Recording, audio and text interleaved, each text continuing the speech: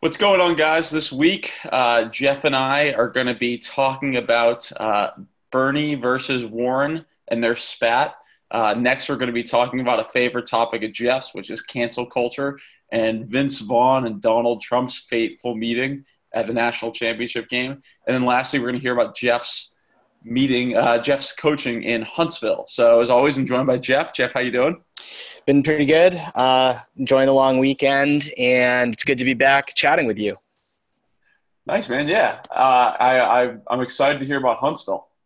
Yeah, it was a good time. Definitely eye-opening. Excited to talk a little bit about the experience I had down there, and I guess we'll do that at the end. Sounds good, man. So first up, so Jeff and I text in between the podcasts, and like one of our favorite debates is Jeff's absolute hatred of Elizabeth Warren, and the recent Bernie spat and Warren spat over their differing versions of what occurred during a dinner. So according to reports from CNN, it was said that when Bernie and Warren had dinner together, Bernie said to Warren, this is the Warren's version, is that a woman can't win the presidency. And Bernie disagrees with ever saying that. That came up during the debate, and then there was footage of them after with each of them saying, you called me a liar. Jeff has some strong feelings about Elizabeth Warren, and Jeff, my guess is this confirms a lot of your feelings about Elizabeth Warren. I'll be honest, I wouldn't say it confirms things, because for what happened in this instance, it was something that actually surprised me. And like the things that I disliked about Elizabeth Warren were not all confined to the fact that I think that she is a little bit of a snake.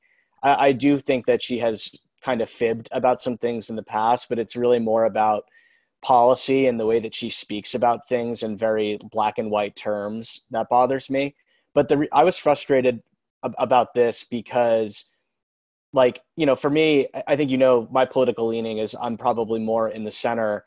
I'm probably, I wouldn't say probably, I'm eager to see somebody replace Donald Trump in office. And I don't see it as productive. This whole thing that went down is he's the big winner. So I'm looking at this like, man, what are you doing? Like, this is probably the worst possible thing that can be happening right now. I have a lot of thoughts about it. So I don't know where you want to begin on the spat, or if you want to give your take first. Well, I actually, because so my take was that this was just something pumped up by the media to get a sensational story, and that it's rather insignificant. It's two differing versions of a conversation, which kind of happens all the time. And I think the narrative that's coming out is that Warren's camp leaked this. There's no reports that show she did. She also why would you also want to bring up the topic of electability in a woman if you're a female campaign? I can't imagine that making any sense whatsoever. And it is possible for two people to leave a conversation with differing versions of the conversation. Also, what she said about Bernie, which is a woman can't win the presidency, I mean, it hasn't been true. Hillary Clinton definitely got a lot of coverage that a male candidate might not have necessarily gotten, and was probably treated much more harshly by the media during the election over really minuscule things than Donald Trump was. Donald Trump's criticism was well-deserved. Tape came out where he was talking about grabbing a woman by the pussy, and then Hillary was coughing somewhere, and that was blown up into a multi-week story. Plus the email scandal was just insanely overblown. So there obviously is sexism in national politics. Otherwise we wouldn't have every candidate, every presidential winner be a man. So I think people can have different conversations, differing versions of the same conversation. So I found this to be just completely overblown and a media that's really searching for a controversy. And I actually thought Warren handled it relatively well. I don't. Oh God, Dave, come on. Dude, so here's really. What could she have done better? I mean, like, if she, it depends. I mean, if you're looking at it from the perspective of she handled it well, like she's maybe gaining some traction in the polls because she got some dirt out against Bernie, then Oh, yeah. I don't think she's But if, getting. I but think people are seeing it as like oh, here's a female again complaining, trying to use the sexism card. That's the way I see. That's the way I but think then, that but turns. then the, Like, but then the way to handle it well would be to diffuse it, and her camp has done anything but that. And like, so here's the thing: her camp they put out like this kind of this passive aggressive internal statement, which was like, hey, we don't want to like cause a feud with Bernie, but also let's not deny that this happened. Like, so basically it's like, let's make sure everybody knows that this happened, but let's also not say Bernie's a sexist. It's like, you can't have your cake and eat it too. You can't come out there and be like, hey, we want to make sure everybody knows that Bernie said this like really terrible thing, but by the way, we have nothing against Bernie. It's like, it's one or the other. but And if they like, don't, if they don't back her up, then they're going against Warren's claim of the story and going right. against Bernie. So they have to back up the candidate. Right. So then like, but that's exactly my point. It's like you can't have it both ways. So like they're either backing up Warren and that therefore by extension they are saying that Bernie said this. And by the way, like, do you and I mean, as much as you're clearly a big Warren fan, Hey, I like Warren. I honestly haven't made up my mind because to be totally fair, like I don't really care who gets nominated as much as that. Just I do care, but I just watching it and following the horse race every single day is exhausting. So I just don't do that until like it becomes real and we get to like South Carolina or Nevada. Because right now it's so up in the air. But keep on going. I'm sorry. yeah, well, so look, here's the thing. And here's something else that bothers me. You and I were not in the room, right? Like nobody was in the room except those two people. And yet, if you're a supporter of Sanders or you're a supporter of Warren, you purportedly know exactly what happened in that conversation. It's really frustrating and annoying. Like after the debate, they had this panel on CNN, and one of the anchors or people that they were interviewing is like clearly an unapologetic Elizabeth Warren supporter, and she's up there being like, well, let's not forget CNN reported already that Elizabeth Warren's account of the story is true. So Bernie Sanders sure looked like an idiot defending himself. And then like Anderson Cooper jumped in and he's like, actually, like you are literally making up lies. Like CNN reported secondhand what people said about the meeting. You are part of the problem. Just shut your mouth.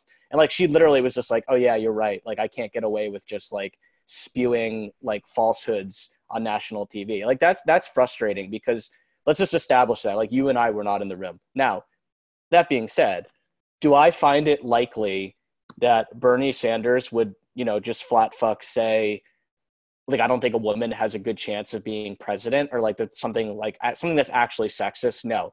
But is it sexist to point out that sexism exists? I don't think so. I think it's the opposite of sexism. I think it's acknowledging that like women have it tough. And what's more likely to me, again, I wasn't there, so I can't say what happened, but what seems likely to me is that Bernie said something like, that monster Donald Trump, he sure is going to use sexism against you because you're a woman, and that's like really unfortunate and like shouldn't be the case for you. It's probably like along the lines of what he said.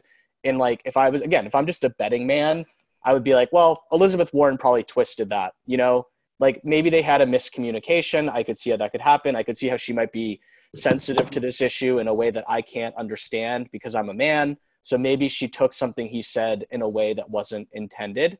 But that's exactly the problem, is like when you take, these conversations where you like, if you know somebody's character and you're going to leak out, somehow get this out there and suggest that somebody whose character you think so highly of might be like a sexist. I mean, I don't know. It feels to me, it's not helping anybody to support that story right now. I'm actually noticing it too amongst if you're a Bernie supporter and Bernie loses, you probably vote for Warren and vice versa. They're the most progressive candidates. And like something that I'm noticing just on my Facebook right now is all my hardcore Bernie bro friends are like anti-Warren. They hate her. And and what I'm fearful of is that they're going to do the same thing they did 4 years ago, which is they didn't vote for Hillary because they're so crazy far on the left that you know, their candidate loses, they're not going to support the other candidate. And it's like, look, I mean, you can say, yeah, Jeff, you hate Elizabeth Warren. I don't hate her enough not to vote for her against Donald Trump. Oh, But thank like, God. but honestly, this like latest charade is like, Jesus, like what is the next bullshit? You know, like I don't know how much more of it I could take from her. So it was frustrating. She's run a sloppy campaign. But back to your point though of like of during the conversation, you know, do I think that Bernie said a woman can't win the presidency or like something along those lines, or like a woman, it's very difficult for a woman to win the presidency? Like that's an objective truth. Like it is incredibly difficult. In fact, saying a woman can't win the presidency. But now you're a sexist, Dave. Look at you. No, but that is I'm doing the opposite of sexist. Exactly. That's why it's so crazy. It's not. It's being supportive. But I can see how it gets misconstrued. But I mean, look, again, I wasn't there. I just find it really hard to believe that it was anything other than what you just said. Yeah, and there is, I think, because two of the Bernie supporters, like the Bernie Bros, quote unquote, which I do think is like such an overused thing. There is that idea that he's like a male dominant candidate, and so when you have him saying a line, when you have him reportedly saying a line like that obviously reinforces it. But also with the Warren stuff, there's no evidence that Warren's camp leaked that story. I actually don't know where it was picked up. I think it was from anonymous sources on CNN. So there's no evidence that it was leaked by Warren. I guess I just have a hard time understanding where it came from then, especially when Warren is slipping in the polls to everybody, especially Sanders, and the Iowa caucuses are coming up. It seems just like a strange time.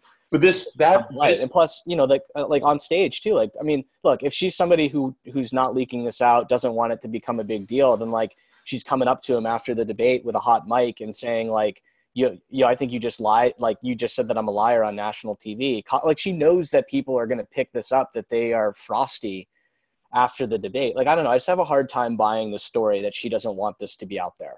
I mean, like all the evidence just suggests, I mean, look, do I have like hard and fast proof? Like, do I know somebody who works on her campaign that like came over to my house yesterday and like flat out gave a deposition that they did this?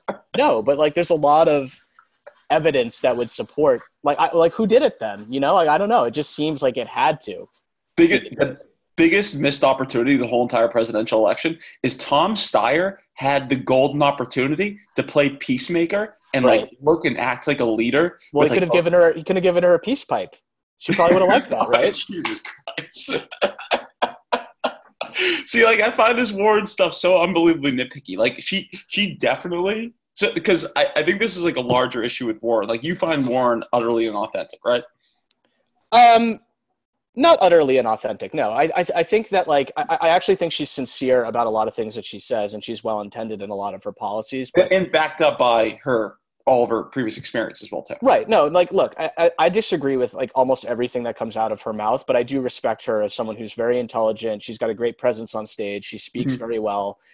She's very presidential. Like Hillary Clinton, I think she's immensely qualified to be the president. I don't like most of the things that she wants to do and most of the stuff that she says. Yeah. But yeah, like from time to time, yeah, I do think, I wouldn't say that I just flat out think she's inauthentic. I don't believe that, but there are times where I do think that she blurs reality and truth for her own convenience, and it's frustrating. I mean, look, at the end of the day, all these politicians really are kind of similar in that regard. But look, I don't like Bernie either, but like I was having this conversation with someone and it was like, well, when has Bernie been that way? Like when is Bernie, like as much as Bernie is like just a crazy, like he's like your crazy grandfather, basically. Like you can't think of much time where you thought, oh, Bernie is just being intellectually inconsistent right now. He's lying. I mean, like the only thing that people have even tried to get him for is that he flies around on planes and he cares about the environment and that he's like really wealthy. But like, I don't know that makes him a hypocrite, personally. No, if you stand for higher ideals, people, especially now when there's so much done media coverage, and if you stand for like good necessarily things, like you're always going to find contradictions in people's behavior. Of course, exactly right. So, but that's my point. It's like I can't, as much as I don't like Bernie, I just don't. I feel like if there's one thing that I could appreciate about Bernie, vis-a-vis Warren is that I do think he is a little more sincere behind like everything he says. Whereas with Warren, I think it's like 75% of the time it's like she's being truthful, and then the other 25% it's like, all right, you're being a little bit you're being more like a regular politician here. That's I think the difference. And I'm not saying I support Sanders over Warren. I really don't like either of them. It would be like, honestly, you'd have to blindfold me and just have me pick one would be, the way that would go. But that's the way that's something that I see as different between those two candidates. But you don't mean like Bernie versus Trump? No, I would begrudgingly accept Sanders or Warren before Trump. Those are the only two that it would be like begrudging, where you would have to like take me by the hand with a blindfold on and just have me throw a dart. But yeah, like I would take them. There's other we've talked about this. I really like Buttigieg. I really like Yang. Biden, I would take Steyer, Bloomberg, Klobuchar, all these guys. Like, again, I don't love everything about all these candidates, but yeah. In that order, that's probably the way that I see it. Yeah, I think, I mean, the chances of Warren or Bernie getting the primary, the nomination, are so low, particularly because I don't think they can appeal to, like, if a Biden dropped out or Klobuchar dropped out or Buttigieg dropped out, I think it'd be very difficult for any of those votes to go their way. We'll see. Yeah, I actually think I have this weird feeling, actually, that Bernie and Warren are going to pick up steam, and I think Bernie has the better chance at the end of the day. I don't know how slim it is. Especially, I really do feel, I don't know if this has been discussed, but I would have to imagine that the Warren and Sanders supporters will flip-flop for the other as soon as one leaves the race, at least as long as they can mend this, dispute that they're having publicly. But I mean, that's a big deal. That's a lot of votes that are going to swing towards one candidate. I can't imagine somebody who supports Warren just becomes a Joe Biden supporter, or like a Bernie Sanders supporter becomes a Joe Biden supporter. I'd have to imagine that the overwhelming majority of those votes are going to flip-flop to the other progressive candidate. Is that something that people are talking about? I feel like that's gone overlooked, or I don't know. Well, I mean, as a guy who initially my first choice was Warren. I'm like, right now I'm just totally undecided, and like legitimately undecided, because there's 10 people in there, and there's a lot of really good candidates. So I would go from Warren to Biden. I actually don't see a huge difference between Warren and Biden, or Bernie and Biden. The rhetoric's obviously different, but like the policies aren't remarkably different. Like the healthcare is obviously a huge one, and then outside of the healthcare, it's not a ton. There's like nuanced differences, but not like huge policy differences. No, I agree. And it'll be interesting too to see, we originally talked about some of this stuff, and, it was kind of funny when Bloomberg entered the race, but he actually has a good shot too. And he's running a pretty unique campaign, and it'll be interesting to see what happens with him. I personally would really like to see, I would like to see this issue go away, because I do think it's problematic for the party as a whole, and we can't have a circular firing squad. I think it's a bad look.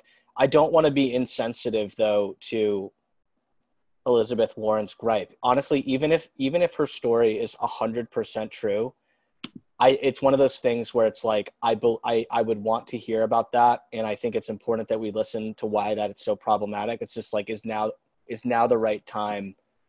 Like, it's so important for women, really, to beat Donald Trump, right? So it's like, if I'm prioritizing the message that I want to get out there, it's like, I think the number one priority is, let's beat Donald Trump, and then after that's over, we can have this conversation about what was said or not said. I guess that's the way that it's not that I don't want to hear it. I don't want to sound like I'm insensitive to these issues. It's quite the opposite. I care. Yeah. But I think that because I care, I think it's important that we have a candidate who cares, and that's not Donald Trump, and I think that this stuff is making it easier for him to stay around, to kind of spew that, misogyny and that, grab her by the pussy type stuff you were mentioning earlier. Yeah. When you I don't know necessarily if the Warren or Bernie campaigns are the ones keeping us alive, though. I think this is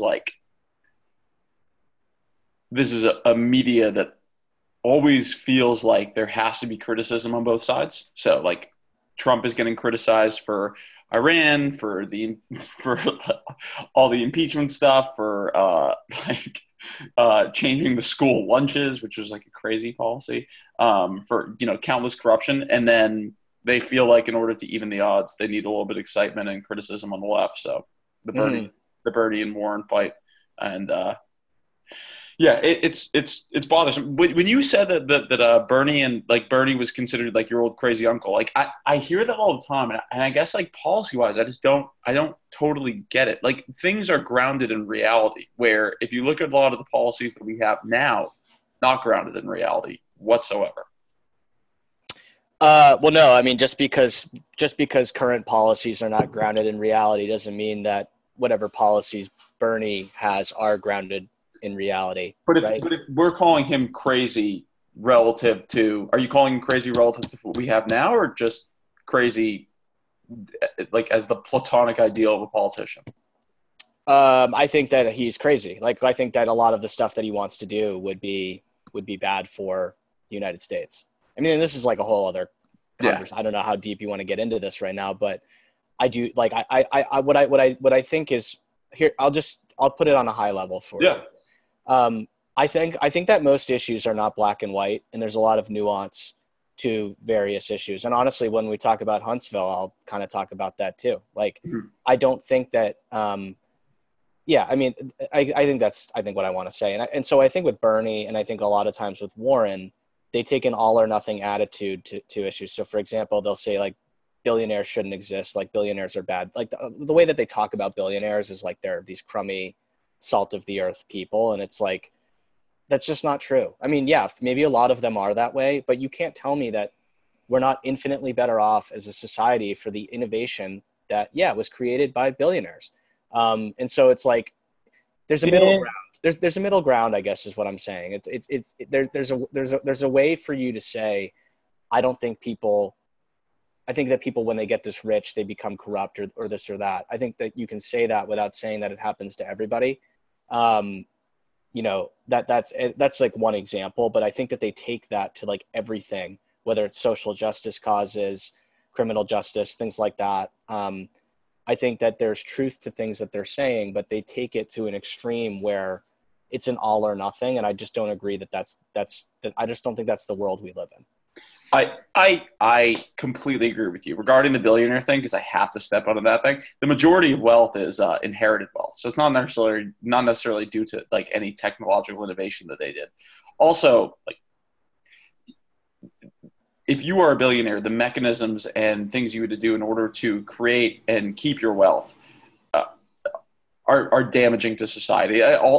Also, someone who does have that many resources, when surrounded in a country where so many people are limited and starving, and you have that much influence and resources, and you're just holding on to it, I do think that says a lot about your character. But we can talk about that another day. Sure. Yeah, I fall into the camp of we probably shouldn't have billionaires. I think that's a little obnoxious. So Jeff, this is good. All right, next topic. So, yes. I mean, this is one that you and I love our conversations on this because we have such different takes, and I'm so fascinated to hear because this really bothers you. So during the national championship game, Trump came onto the field, super friendly crowd. I mean, it was in Louisiana, college football crowd. He loved it. You could see him, like, I don't know if you saw like the video of him actually like coming out in the field. He was soaking it up. They loved him. Mm-hmm.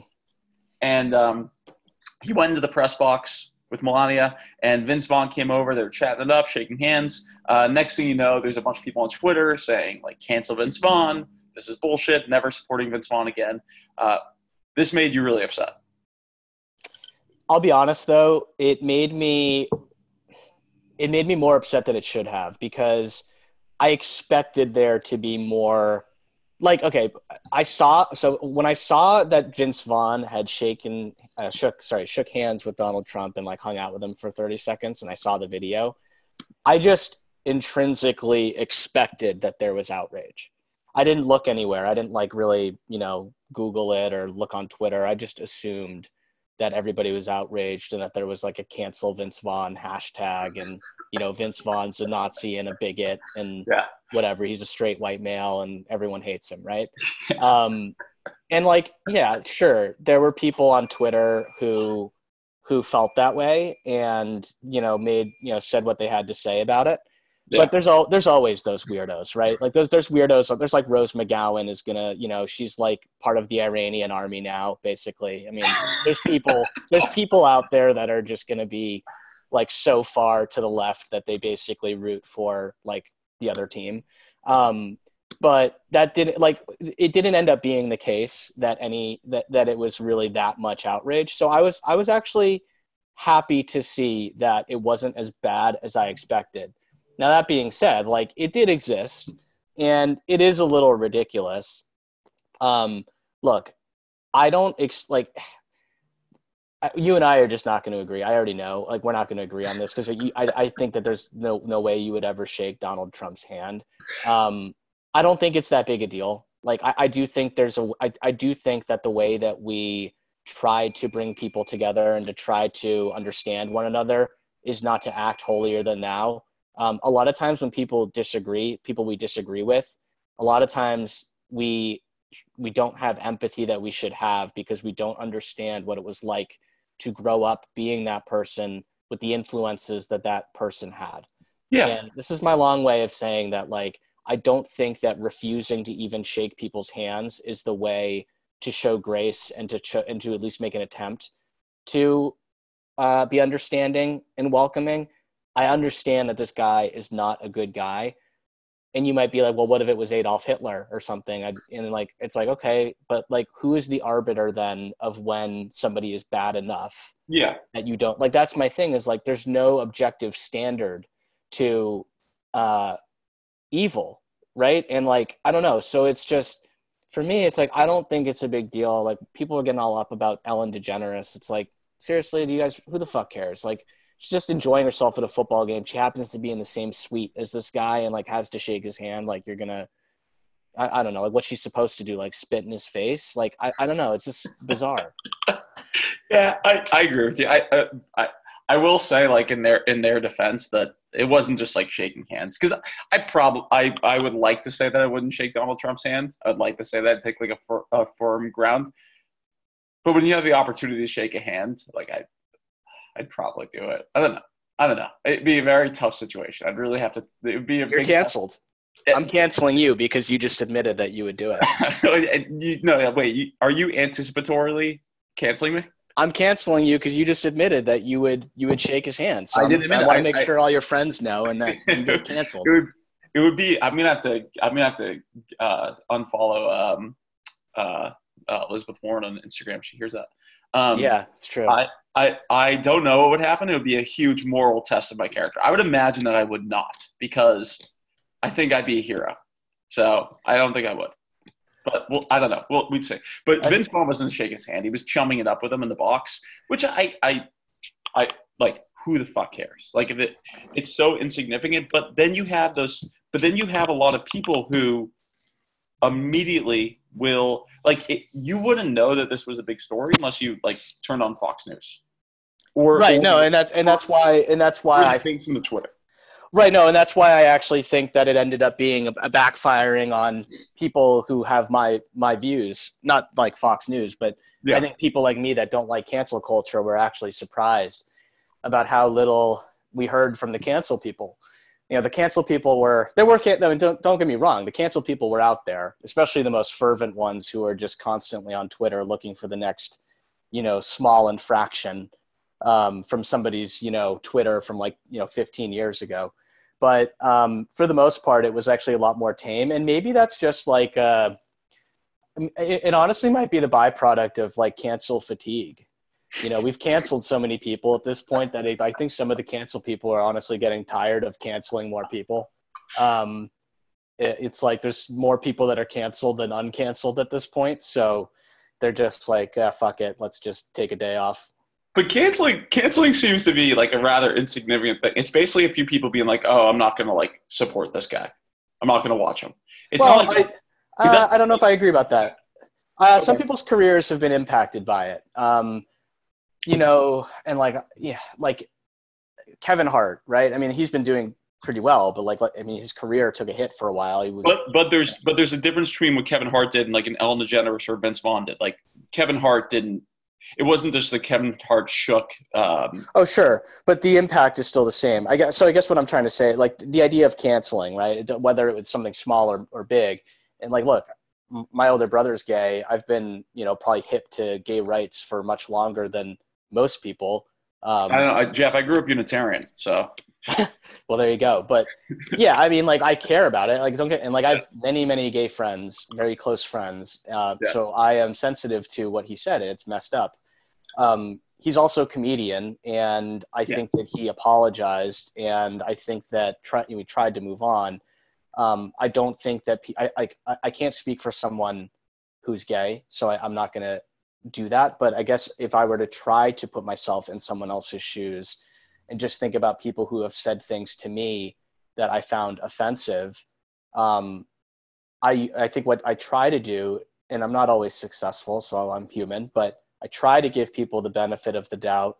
If they apologize, I try to accept their apologize if I find it sincere, and I try to move on. We need to try to do that more. I think we're all fallible. I mean, look, if I were a celebrity, there are probably like 50 things in my past I could get canceled for, things that I've Yep. said when I was younger, when I was much more immature, dumb things I said, whether it was on Twitter or in conversation or over email.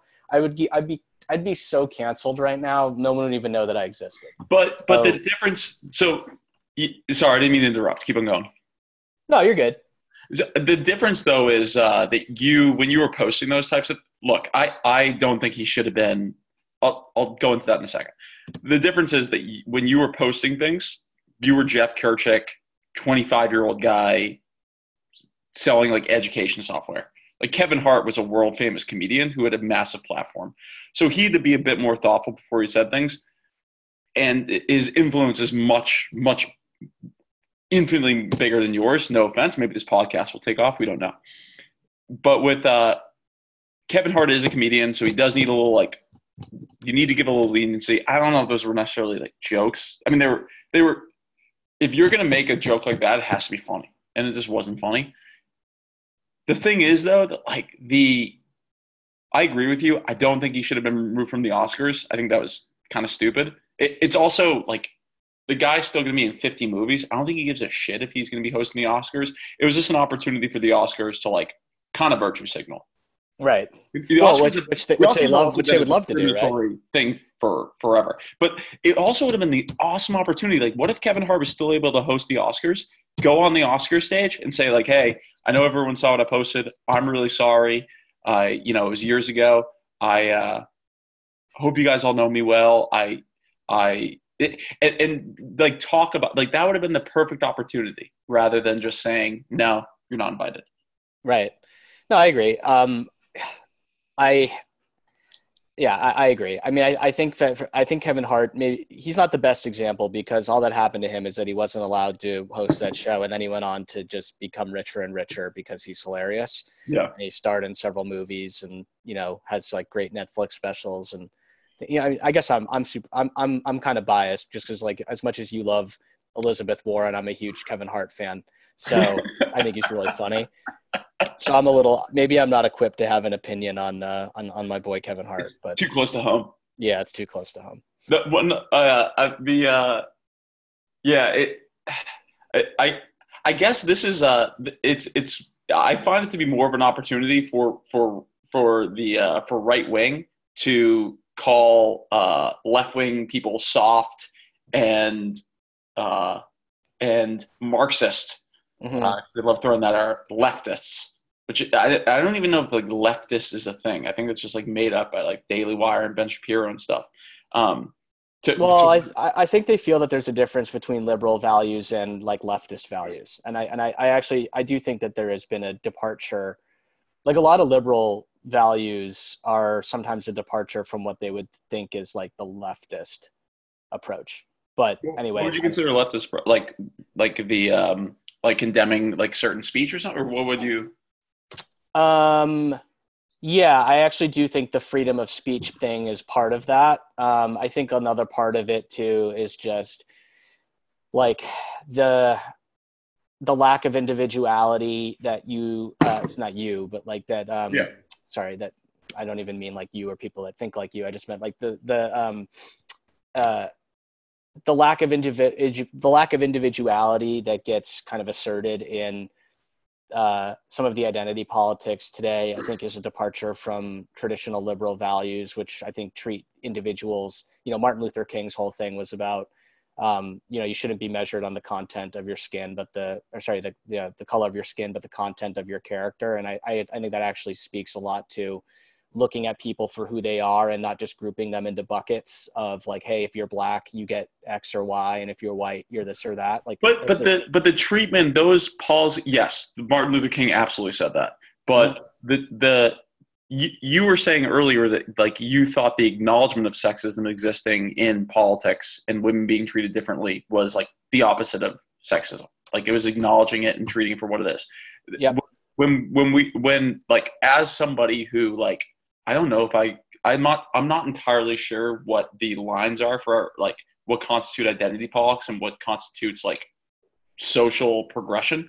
But when you are lumping people into certain groups, you're doing that because they have been marginalized and been pushed back by society for so long that that you need to overcompensate But to help I it. just don't think that's true in all circumstances. Sorry, I didn't mean to interrupt. I guess I No, just go ahead. like there's a kid who went to my high school who was black and grew up in the richest town in Massachusetts and was the son of like a doctor and a lawyer who bragged about how his skin color was going to get him into an Ivy League school. And then Yeah, like but that's I know poor white people. I mean, look, like if you were to put a gun to my head and say, you know, if who do you think has it worse, this random black person or this random white person? I would say, well, probably the black person. He has to face, systemic racism and things like that. But if you then started to give me other information about these people, that might not be the answer anymore. Like it might be that the white person is a lot worse off. but you make oh I didn't mean to interrupt. I'm sorry. No, you're good. I guess I agree with That's you to some extent. I just don't agree that's wholeheartedly that you being, can you can one thing or always another. find exceptions to rules though, particularly if you've anecdotal evidence. Like I can walk outside and find exceptions to anything, but you base these policies based upon like actual like macro data and reports, and like Mm. the truth is that African Americans have been incredibly held back by society. The poverty rates are they're much higher. The educational rates it's much more difficult for a black person to get a good education, to get a good job. Mm. Uh, so like that's why create those policies, and you can always find exceptions. Right. Well, no, I understand, but I guess what I'm saying is that, you know, it comes back to what I was saying before, where it's like, no pun intended, but if these things are so like we take these black and white approaches to issues. And so in that hypothetical example that I gave a moment ago, like let's say with something like an affirmative action, for example, Mm-hmm. like we're helping that person get into college, but he actually doesn't need the help at all. And in fact, No, he's but already but because Alex is doing well doesn't mean you're going to punish the other, you know, X amount. Like you can never find a purely perfect solution. Like like there are always going to be people who are getting over that they're getting overly benefited from a system.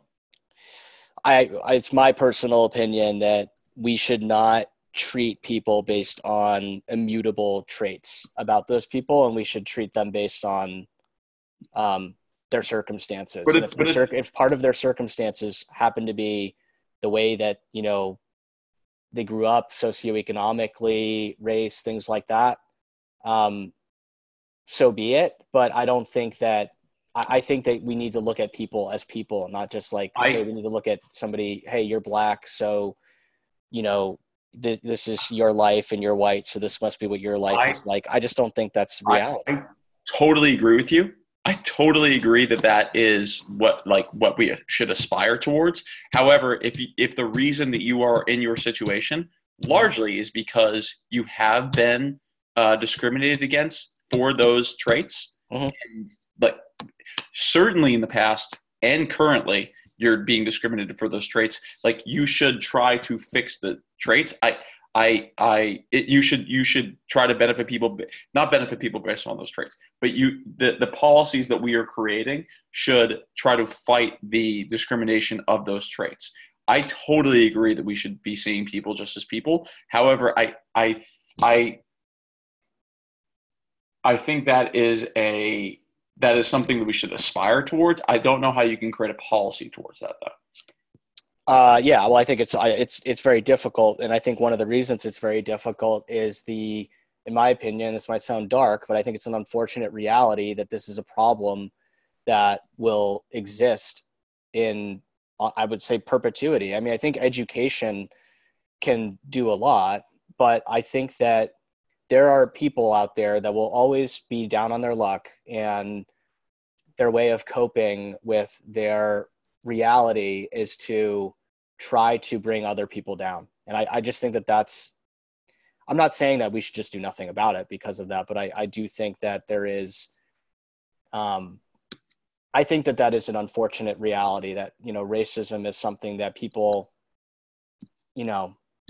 whether they're uneducated or it's their way of feeling superior to somebody else because their own life is a mess. I just think in some ways, it's like for some people, it's always going to be there. What we have to do is try to make it as few or try to mitigate it as much as possible. But I do feel like there's always going to be this sad, group of people that are, they're either just completely uneducated or whatever, Are you talking about the people who are racist against black people, gays, that kind of thing? Yeah, just in general. I think there's always going to be, and look, I'm not saying that because this is the reality that we should just do nothing about it. I think we have to do as much as we can to whittle that population down. But I feel like there's always going to be a group of people that is fearful of people who are not like them, or people who are raised a certain way, or they're just not educated. I think that's always going to exist. And the best we have to do is try to limit that population to as few people as we possibly can. Completely agree. But right now, I think that's very much reflected in the policies that we have, that there is that discrimination because we have such a large, significant population that does feel that way. Right. It is ridiculous how, well, I mean, we've come a long way, but we haven't come far enough, certainly. Not nearly far enough. So I would agree with you about that, to be sure. All right, Jeff. And now, as kind of a little pivot, I want to hear about your trip to Huntsville. So, guys, Jeff went down after seeing the documentary Wrestle and the inspiring story down there. Jeff actually went down, and Jeff, you coached? Kind of, yeah. They had a quad meet the first night, so I watched that, and then the second day I helped coach at their practice. So yeah, a little bit. Tell me about some of the wrestlers. Sure. So, and actually, a lot of the experience there is actually a good segue into some of the conversation we've been having. But yeah, I mean, really good, big eye-opening experience for me. I was pretty inspired by the trip in a number of different ways. The wrestlers on the team are great kids. There was the high school, for those, some people have listened to these podcasts, others are kind of coming in cold, but Huntsville is kind of like a racially segregated city, and the high school itself was Mae Jemison High School. It's named after the first black woman to go into space.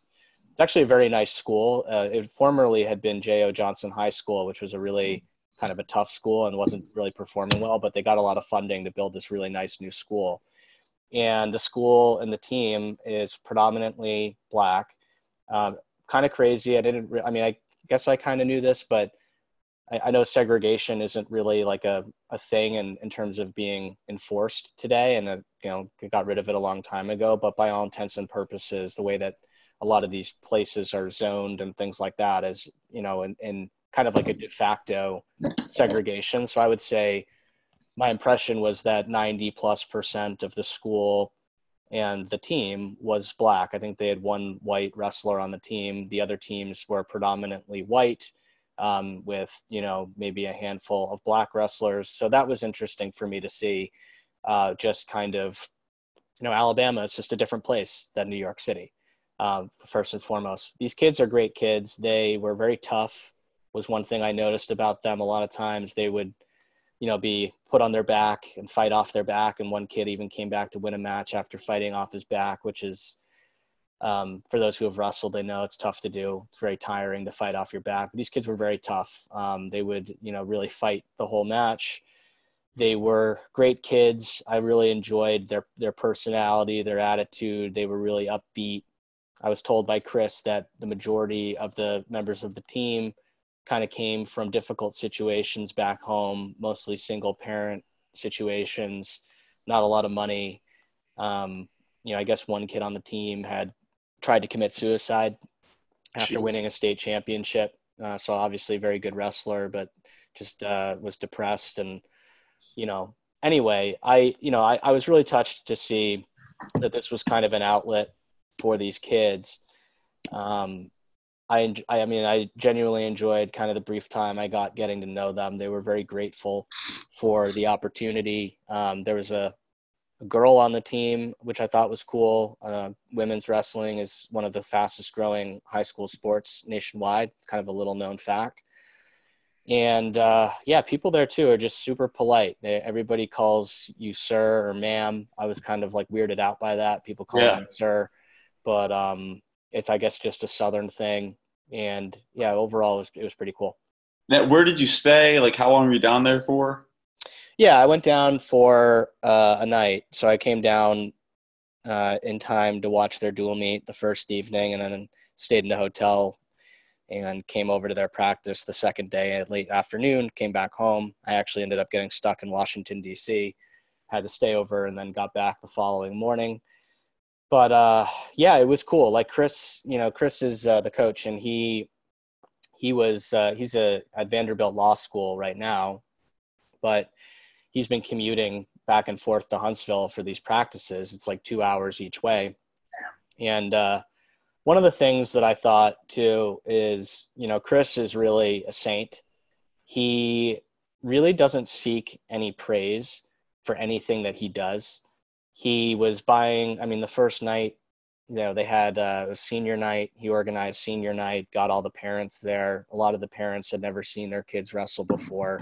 He was the one who organized it. He ordered like $400 worth of pizza for everybody. The next day he was running around doing errands, buying wrestling shoes for kids who didn't have shoes. I asked him, I'm like, oh, do you just like expense this stuff? And he's like, oh yeah, I just pay for it because it's my way of giving back or whatever. And I just thought it was cool because he doesn't go out of his way to let you know that he's covering everything and that he's the one who's responsible for this or that, or that he was, after one of the matches, he drove one of the kids home. Just like little things he was doing left and right just to make sure that everything stick together. It was pretty inspiring. He talked about how, when he was on our podcast, he talked about how little time it takes to make such a big impact for other people in their lives, and how he took, those people to see a college, and now one of them ended up getting a scholarship to that college. And you could kind of see that in real life by what he was doing. These things that might seem inconvenient to us, like, oh, I got to go give someone a ride, or I got to go pick up wrestling shoes, or buy somebody dinner. These were things that to him were like second nature, that he's just going to help other people out because he had the capacity to do it. And it was really little skin, little off his back to do it. So I was, I think it kind of put some things in perspective for me personally, and made me want to be a little more charitable that way. I looked at kind of like where I give my money charitably. And I think it's good causes, but it's stuff like my high school, which I thought was important to me, Princeton and Princeton wrestling. And, don't get me wrong, I'll still donate to those causes, but there's a difference, I think, between helping kids in a low income area that kind of need the sport of wrestling to help them get through and get by, versus supporting like your college or your high school, an Ivy League university or whatever, right? So it just kind of put some things in perspective for me and made me want to challenge myself to try to put some of my energy into places where I can make a bigger impact. I'll let the Warren campaign know that they can't count on you this quarter. That they can or they can't? They can't count on you this quarter. Yeah, I won't be putting my energy towards Warren's campaign, but I might put my energy towards doing some things that would make Elizabeth Warren proud. that's that's such a great answer. Yeah. And tell me, were the kids pretty perceptive to you? Were they receptive to you? Are they open with you? Yeah, actually they were. And so I was pretty surprised. Like Alabama wrestling, by all intents and purposes, is not very competitive. And neither was like where I came from in New England. There's just other places and parts of the country that are just more dynamic when it comes to wrestling. But these kids were very well coached. A lot of them didn't have a lot of experience, but they were hitting some pretty sophisticated technique. And they really knew what they were doing. And I was surprised because I came in and I showed them some stuff that was pretty straightforward, but like not necessarily basic technique, and just some stuff I thought that they might be able to pick up. And I was surprised. Like they were really hitting these things right away. These kids were they were like sponges. They were really eager to learn, eager to put things into practice. I mean, I ended up showing them a lot of stuff because of how quickly they were picking up the things that I was trying to teach them. So that was pretty cool. They were definitely much sharper, I think, than I was when I was their age. And the kids that I wrestled with, I think these kids were much faster learners, much more eager to kind of get out there and get it done. So that was cool. Did you see a lot of improvements just in like in the organization of the practice compared to the documentary since it's been some time? I think so. Yeah. I mean, they had several coaches, but the coaching situation was fairly unique because, Chris is kind of like a volunteer assistant at this point. They have like a faculty sponsor, which they need in order to have the program, but the faculty sponsor doesn't know anything about wrestling. So he's just kind of there to just be there. Then they had a few other people, but, again, like the level of expertise when it comes to wrestling amongst the other few people was kind of scattered, and different people were there kind of for different reasons. So it was kind of interesting to see. There were a couple coaches, I think the impression I got from Chris is that a couple coaches were there that had lives that were more similar to the kids, and they were really there more to identify with the kids for like in their everyday lives more than in wrestling. And then maybe like one of the other coaches was there to actually teach technique. And like Chris maybe, is one of those guys who has less in common with these kids coming from, what he would say is a more privileged upbringing. But, they had, look, at the end of the day, they had more coaches than I had in high school. It was nice to see that there were so many people that wanted to be a part of their program. They certainly have a fan in me. I'll be kind of keeping an eye on how they do. They have kids that can win some state championships. They had actually a couple kids that were pretty talented. So, yeah, overall, very cool experience. Really glad that I got down there to do it and to kind of just see it. I don't, living in New York City, my life is just completely sheltered from that world that they're living in. And, it was nice to see that they have people that can hopefully help them get by. A lot of these kids were getting scholarships, college for football, academics, things like that. So pretty nice to see, that was happening. I'm so glad and impressed that you went. I think that's an amazing thing. And how many kids were on the team? Has it grown? So they have 15 kids on the team. I think in high school there's 14 weight classes, and because of the size of the 15 kids, they have to forfeit 3 of the weights. So, they're kind of in an uphill battle in a lot of their matches because they're giving up 3 weights, which is a big deal in wrestling to give up 3 weights. That being said, they're still performing pretty well as a team. I think they made it to like the round of 8 in the championships for their division in the States. And there's probably 50 or 60 schools in their division. So, pretty impressive. They're giving up 3 weights and they're still making it to the top 8 or whatever. And they're definitely going to have some kids that go on to win, their state championships and things like that, or place at the States. So, again, pretty impressive. You have to tip your cap to Chris, the coaches, and the kids. The kids are really the ones who are putting themselves out there the most. They're giving an opportunity to be coached. I think it's impressive that they are. Wrestling's tough, man. Like I said this when we interviewed Chris. I can't imagine. My life was pretty good, and wrestling, I still thought things were pretty hard. I can't imagine with a lot of what these kids go through, and then on top of that, they're going to wrestling practice every day. I really think these kids are really tough if they're able to get through that. And this is going to be the hardest part of their life. And as Dan Gable said, everything else becomes easy. I hope that's the case for those kids.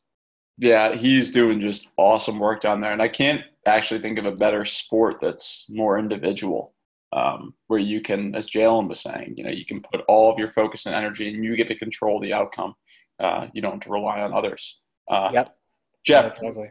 Everyone's wondering, most important question, did you hit the mat with anyone? Kind of. I did in the sense that I showed them some like techniques and things like that, but I did not do any I didn't do any live wrestling. I don't know how I feel about wrestling with like 16-year-old kids. I feel like I could end up in jail for hurting somebody or something. So tried to not do that. But otherwise just showed the techniques, and that was pretty much it. Good. Alabama doesn't feel like a good place to get locked up for child endangerment. Yeah, I prefer not to do that. So it worked out. All right, man. Well, I know you're flying to Denver, so have a safe flight. And look forward to chatting with you next week. We'll see what happens in the news. Sounds good, Dave. It was a fun week with you. Absolutely. Thanks, Jeff. You got it.